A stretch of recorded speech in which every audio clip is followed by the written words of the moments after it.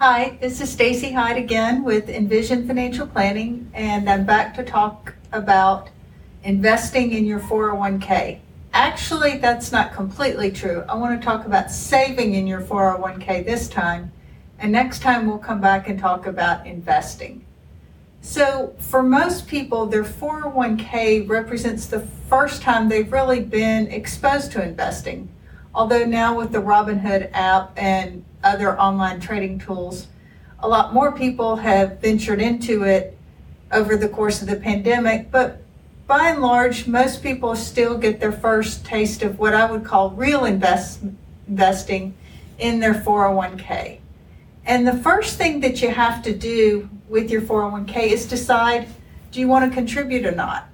A lot of employers have made that much easier than it used to be because they will automatically enroll you if you don't say you don't want to participate. That's called automatic enrollment. And those are generally anywhere from 3% of pay to 6% of pay. Some employers might do higher, but those are the normal amounts. The problem with that is that that's not necessarily saving enough. Financial planners like myself will tell you you should be saving between 10 and 15% of your pay in order to be able to live the same lifestyle that you enjoy today. Now, the younger you are when you start, actually the less you have to save. So that's a real good reason to get started early and also just make it a habit. So let's talk a little bit about what percentage you should do and whether you should make those contributions pre-tax contributions or Roth contributions. So pre-tax contributions are just what they sound like. The money comes out of your pay before you pay federal and state income tax. That sounds great. It can save you money on your taxes. But the fact of the matter is, for a lot of people, they're not paying a lot in income taxes anyway.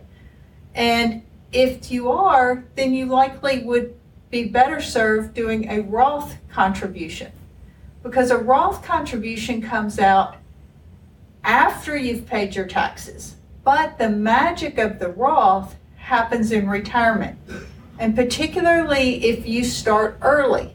So with the Roth, you pay taxes on your contributions now, they grow over time, and when you get to retirement age, you can take out your contributions plus all your earnings completely tax-free, as long as the money's been in there at least 5 years and you're 59 and a half, and those types of things. And that's a real advantage in retirement, because if you're not having to pay Uncle Sam, you have more money to take vacations, pay bills, that sort of thing. So I'm a big fan, as you guessed, of Roth contributions. But for some people, they're better served by making those pre-tax contributions. Maybe they are a young family and they're trying to keep their income, their taxable income, below $100,000, so they're in the 12% tax bracket. Because each dollar over that, they jump from 12% to 22%. Well, that's a big jump. So they may be better served to do pre-tax contributions or some combination of pre-tax and Roth.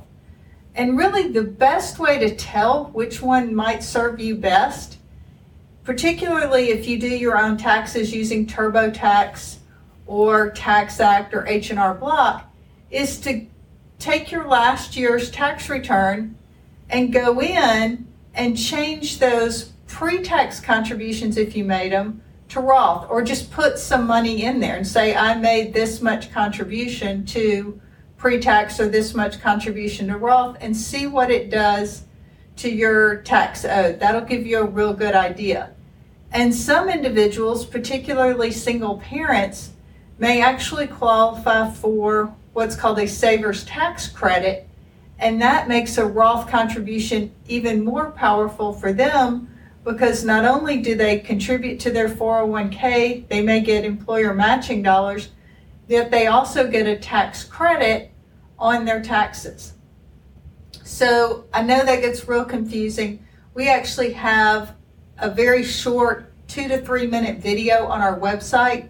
So Envision, FP is in financial planning, TN is in Tennessee.com, retirement plans, participant communications. There's a link to some videos there. It's really good. And I'd encourage you to watch that if you've got any other questions about pre-tax versus Roth. The other thing I want to talk about is employer contributions. So many employers, if you put money in, they will contribute matching dollars.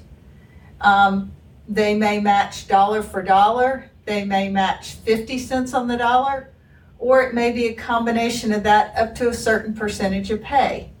So you certainly want to contribute to the 401k at least to get all the matching dollars, because if you don't, you're essentially leaving money on the table. So you definitely want to get there, but that doesn't necessarily mean you should stop saving at that point.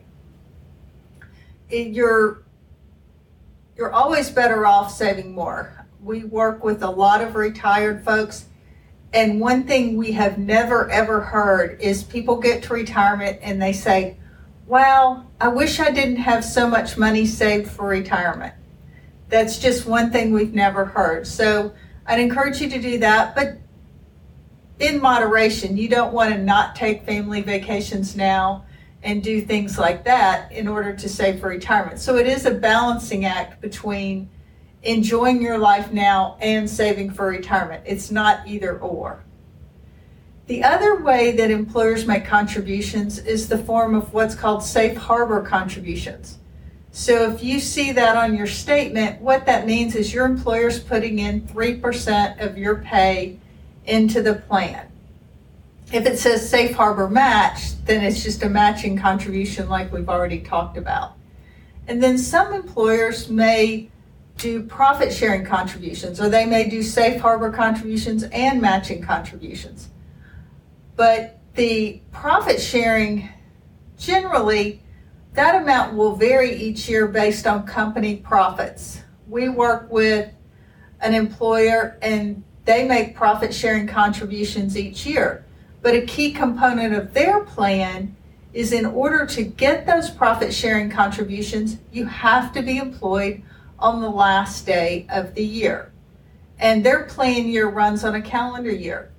Other employers, their plan year runs July 1 to June 30th. So you need to understand if your plan has any specifics like that that require you to be employed on a specific day to share in those employer contributions. The last thing I want to cover today is vesting. All vesting means is if you leave your employer, do you get to keep the money? Any money you put in is always yours. It's always 100% vested. Employer contributions are often subject to a vesting schedule. So they can be what's called graded vesting, which means that over time you get a bigger percentage. A common one is a 6-year graded vesting, so 0% in the first year, then 20%, 40, 60, and so on until you get to 100% after 6 years. More common these days is we see what's called cliff vesting. So you may be 0% vested after year 0 to the end of year 2, and then once you've been there 2 years, you're 100% vested. You'll also see what's called the 3-year cliff. It's the same thing, 0 to 3 years, 0%, 3 years and a day, you're 100% vested. So those are important things to know if you're thinking about changing jobs. And so I would encourage you to make sure that there's not any particular date you need to stay to, particularly as many companies this year are having record profits. So if it is a profit sharing contribution, that is something you may want to pay attention to. On our next podcast, we will cover how to invest your 401k. But thanks for tuning in, and please visit our website for some 401k videos that may be helpful to you. EnvisionFPTN.com. Thanks again.